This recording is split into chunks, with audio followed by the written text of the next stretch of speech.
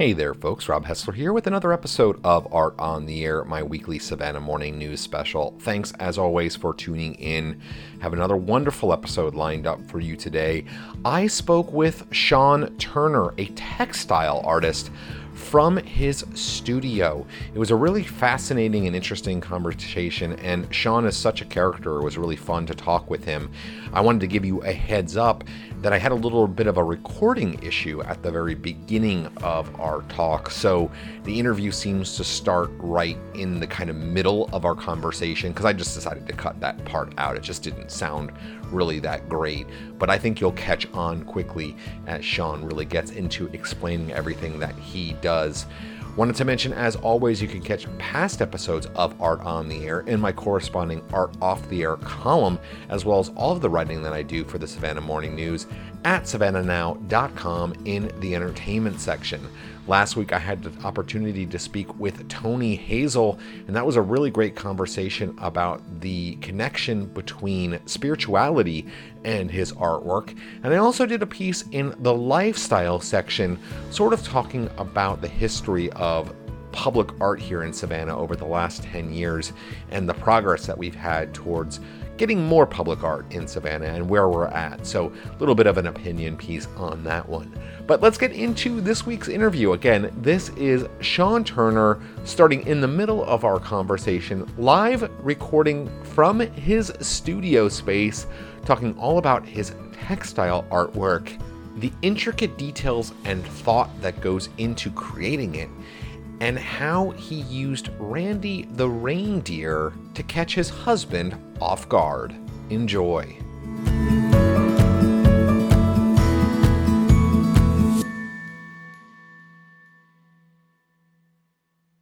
Dude, really, they're imaginary creatures. Yes, they look like birds, but they're not real birds. You know, like... So, and I have people that have bought a lot of pieces from me. I don't remember Emily's last name. I should know it. She buys a lot of stuff. And she came back one year and she goes, "Oh my God, that piece I bought last year, you know, I carried it around all the time with me. I talked to it all the time." And I was like, okay. People think I'm crazy. And then there's another couple, they're friends of Charlie's. They bought one of the big pieces out of the series I did that first year at Slam. Kind of a mer creature. They were all 28 inches or so-ish. Mm-hmm. And he lives on the couch, and he watches TV with him. When the grandkids come over, they pick it up and hold him, and it was like, great. I mean, you know, that's fantastic. But yeah, so I do get stories sometimes, but mostly I just get a lot of, well, that's weird. But, you know, it's funny, too, because, like, my son, you know, he has his little stuffed animals, and he has a snail that he named, and we're like, what's the snail's name? This kid's 2. And he's like, Nick. And he just comes up with this, the snail's name is Nick, and then sometimes he'll be like, you know, getting ready to go to bed, and he'll be like, want Nick. And, like, so for him, there's a story. He's got another, like, it's a hand-sewn little fox, and the fox's name was Oatmeal. Like, and he named it Oatmeal, and, like, it's his little, you know, and they have stories, like, why wouldn't we? Like, I mean, life is short. Like, I like that imagination. Like, I mean, it certainly could be way worse. Like, it's not dangerous. It's beautiful, you know? Ephraim doesn't get it. He doesn't know why I won't sell the big reindeer that's in the guest room. Well, it's my room, actually, but whatever. And occasionally Randy moves around the house. Unexpectedly, I just pick him up and take him places. Uh-huh. And so I put him in the bathroom with his head sticking around the shower curtain one night. He walked in and he's like, "What the f*** is in the bathtub?" And I'm like, "That's Randy. You know, he's kind of Randy. He moves around a lot." He goes, "Get the deer out of the bathtub, Sean." And I was just melting in laughter, tears flooding down my face. I was laughing so hard, snorting. And he's like, "I don't see why you think that this is not funny." And I'm like, "Well, oh, that's hilarious." But people come and they say, "Oh yeah, like the lady with the oomple, she carries it around and watches TV with it because she lives alone and she's been through chemotherapy twice, and you know, it's her friend. Yeah. And she doesn't have to change the litter box or take it out for a walk when it needs to go out in bad weather. So I get that association and why people pick things up, especially sort of inanimate things. Because if you're not able to get outside with a real pet or, do the upkeep, or you're allergic, well, then, you have other things you pick up and carry around and you talk to. Well, I want to get a little froofy with it here because I think there's also something to be said of like an object that is handmade and unique, because every one of your pieces is different. Like, it's just inherent to your process. It's, you're using different fabrics. You're using, the shape is going to be slightly different. Even when you're making like a series, they're just going to each be different. But I mentioned that, like, fabric has a story. Like, the textile pieces have a story, and you're taking them maybe from, maybe it's a found fabric, or maybe it's, something that you bought or whatever, but it is in your hands, like, you spend time with it, you're putting, your own energy and soul into making the piece, and then, like, that's not like a man-made it's a man-made object, but it's not like a commercially made object which has no soul to it or whatever. And I think people pick up on that. Like, I think people, when they have like a precious handmade object, like, they understand like that there is like a soul to it in a way. Like, there's like, it is going from you, who they meet and they have a relationship with, and then they have it in their house. And like the piece that I have up on my wall, I might notice a little something this way or that way, or like, the tassels aren't hanging just right, and I'll go and I'll floof it a little bit or whatever. And like, I don't do that with like random store-bought stuff, what I mean? And it's like, and I'm not really, I'm not talking to it, but like, I do feel like my wife and I saw the piece at your booth at Slam. I was busy chasing my son, but I was like, yeah, let's get it. And she went over and she bought it from you, and like, I'm talking to you now. And so like, there's like, and I talk about this guy, I have a whole bunch, I collect a lot of local art, like, because I get the chance to, meet a lot of people, and like, I just love art. Well, and we collect a lot too. I have so much right now that I have to take everything down about every 6 months and rotate, because we collected so much stuff. And I could put every single piece out, but then it would just, I would probably have sensory overload after a while. Which is funny, because if you look at all the stuff I do, but and I've told that to other people before, and they're like, well, why would you have that much stuff? Because we're serious collectors, and eventually this collection will be worth a lot of money, because we collect a lot of folk artists and some local people, and some are from friends of mine in art school who've gone on and had pretty illustrious careers, unlike mine. But yeah, and the house is always changing too, which makes Ephraim crazy, because I'm always redoing a chair, or I sell something and I bring a new piece home, or this chaise I've been working on. There's a chaise on the back porch I was going to make a slip cover for, and I just haven't gotten to it yet. Or I'll drag something home from the lane, and he's like, what are you going to do with that? And then I'll recover it, and it sells, after and he's like, oh. But he's always asking, well, what are you going to do with that? Why bother asking me anymore? I don't know why you just go do nerdy stuff at the base with military contracts, and I'll take care of this part of it. But yeah, the house is always changing. So I don't understand these people who live in a house and the furniture never moves, or they never move a picture, or well, and so what's cool too is like, now I'm kind of getting a chance to really talk with you, really meet you, get background, learn the story about what you're up to and how you why you do this.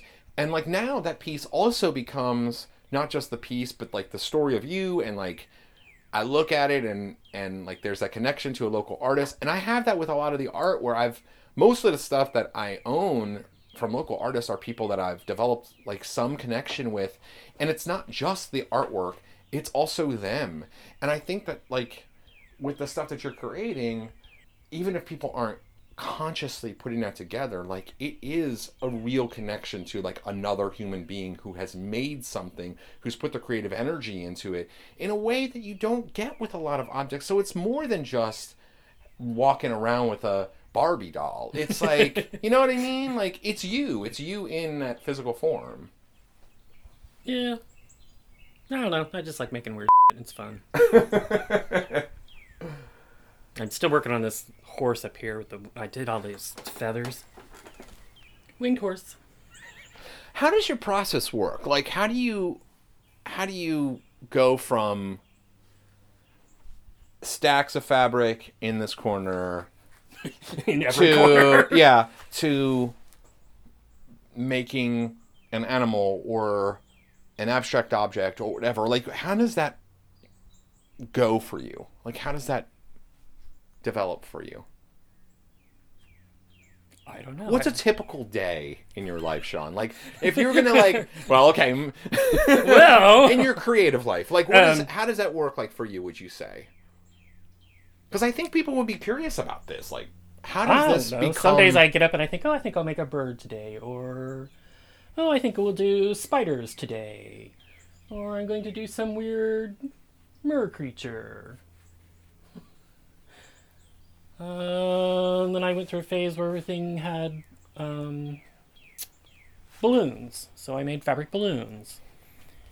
And then I found the skulls, and so I thought, well, I'll do a dozen skulls, and they sold, so I did some more.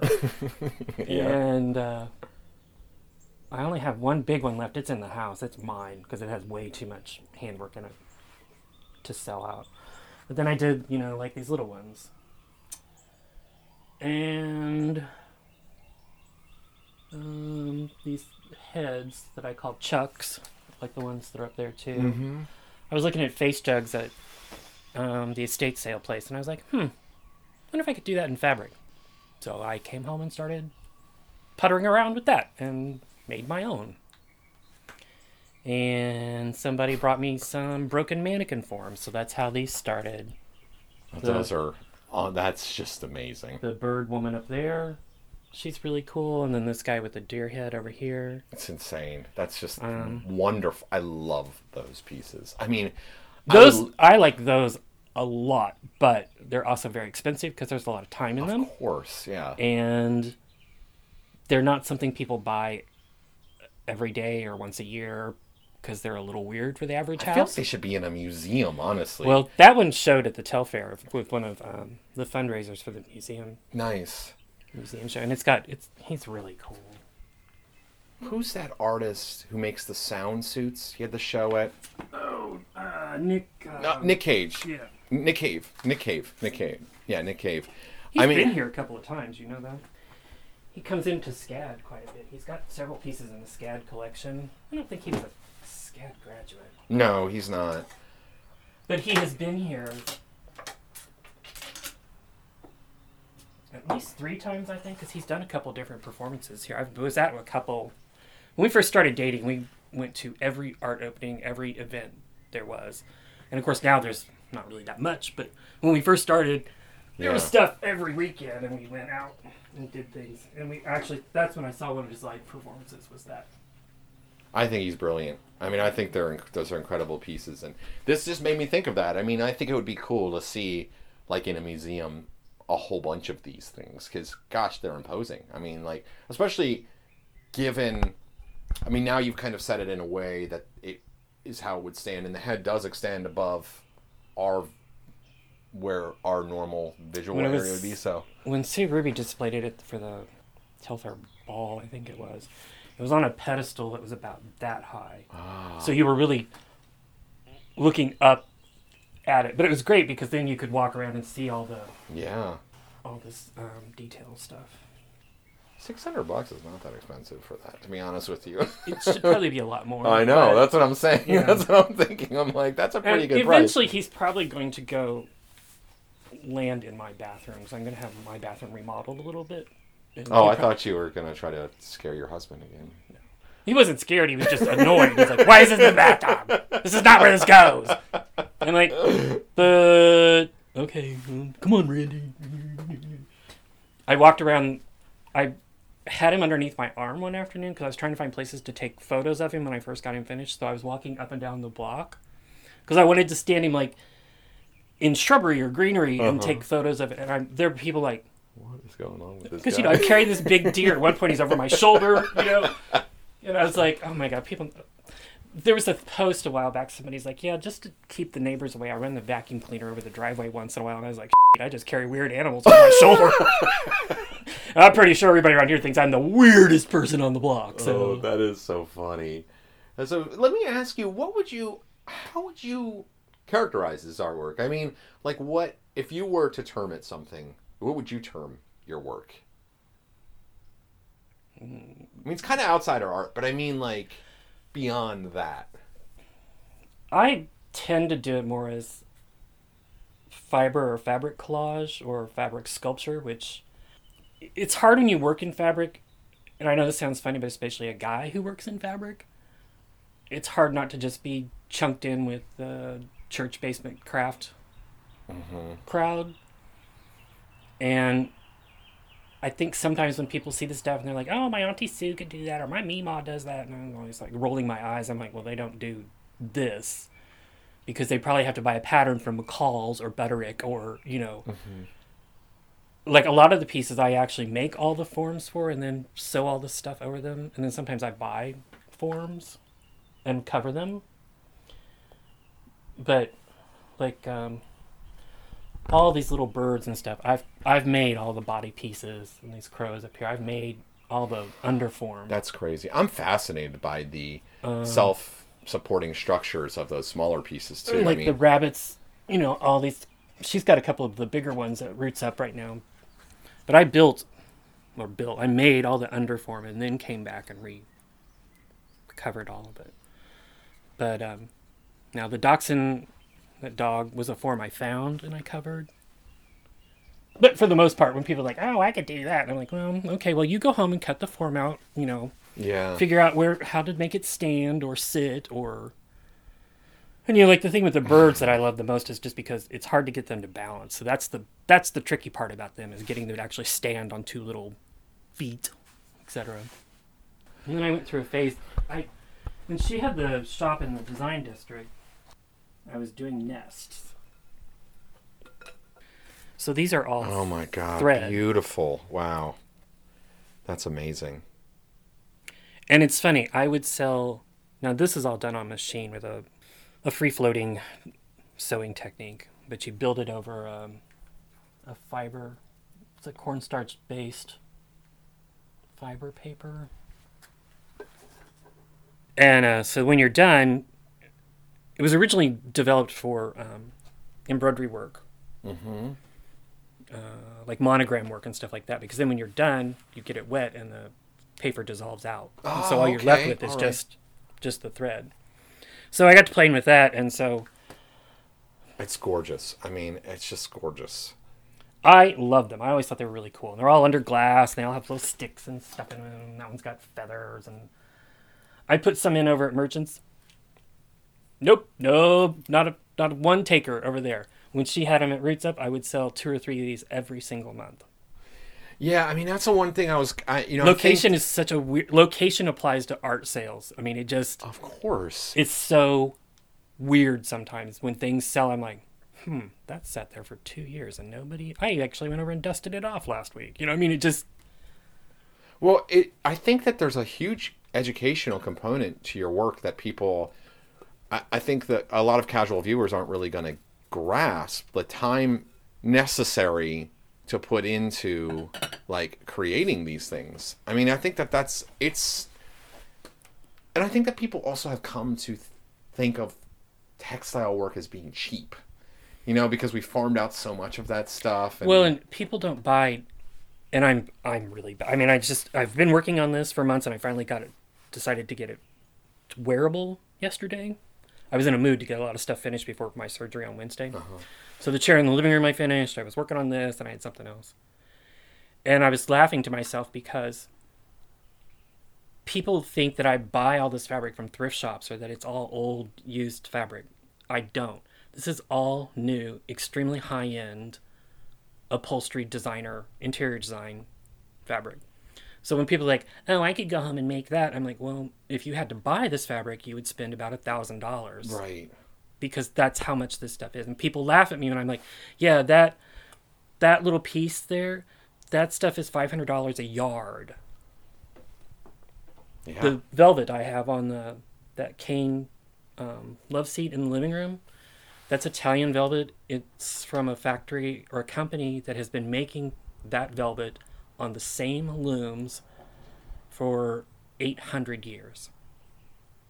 Yeah, it's $1,000 a yard.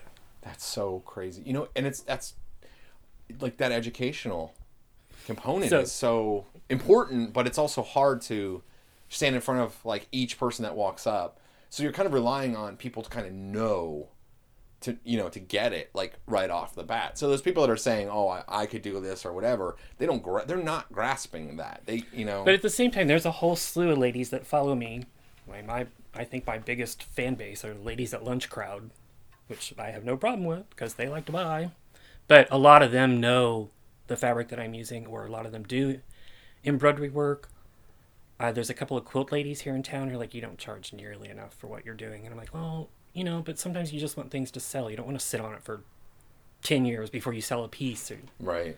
I'm like, yeah, but I work pretty quickly, so... And unlike them, the most of that I buy is thread and polyfill, which is the filling I use in the forms that I make. So for the most part, overall my overhead is really low because I'm not buying fabric. I mean, you can see that rack is full. Yeah, and you're also using every little piece. This rack is full. This hanging rod is full. There's 2 more big crates underneath there. All these sample books, there's big piles of them everywhere. It takes about 1 whole sample book to make a bird or to do the horses. The small ones, anyway. So I go through quite a bit. Yeah, I mean... Wow, that's just fascinating. So I actually used to work at a handmade bookmaking company called Cypress, and back when I was living in LA, before I moved here, I lived in LA for 8 years, and yeah, we are. That's a big change in pace. Yeah, well, that was on purpose. Yeah. But we used the books and their display boxes and such they were covered in silks, like so we used. Imported silk and like when we made the books, we used like Italian handmade book blocks and all this stuff. And so people would be like, oh, that's this much just right off the bat. And we'd be like, yep. Yeah. And you know what I mean? Like, and that's like the minimum that we can charge on this because it's just the fabric cost all this amount. And we didn't even have the advantage of, using the smallest pieces. Like we had to, like, there was waste because of what we were making. You needed to have like a certain amount of fabric that I took bookmaking for a couple of semesters. I really liked it. I loved it. I loved doing that job, but it was time to move back to the East Coast. I'm from the East Coast. That's how I felt when I left catering and restaurant work. It's like, especially catering, because it's just so much work, and people are such about every single thing they possibly can be. Well, you're in charge of your own destiny now with this stuff, which is really cool. Yeah, now I don't have a boss, and I don't have to count forks or glasses. I really appreciate you chatting with me. I mean, I've been a fan of your work for a long time. I first saw it.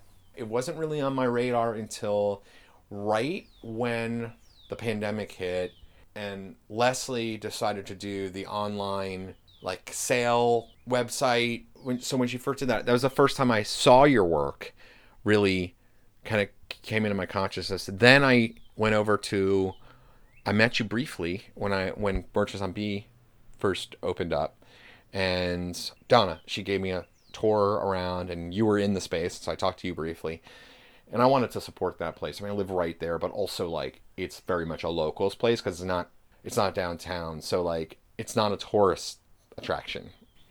Well, Sean, thanks, man. I appreciate it. Thanks for chatting with me. That's all the time we have for this week's episode of Art on the Air with your host, Rob Hessler. Listen every Wednesday for our live show, broadcasting from 3 to 4 p.m. Eastern Time on 107.5 FM, Savannah Soundings, and worldwide at WRUU.org. And you can catch past episodes on the WRUU station archives on our website, as well as on iTunes, Spotify, and Stitcher. We'll talk to you next week where we'll have another batch of Art on the Air.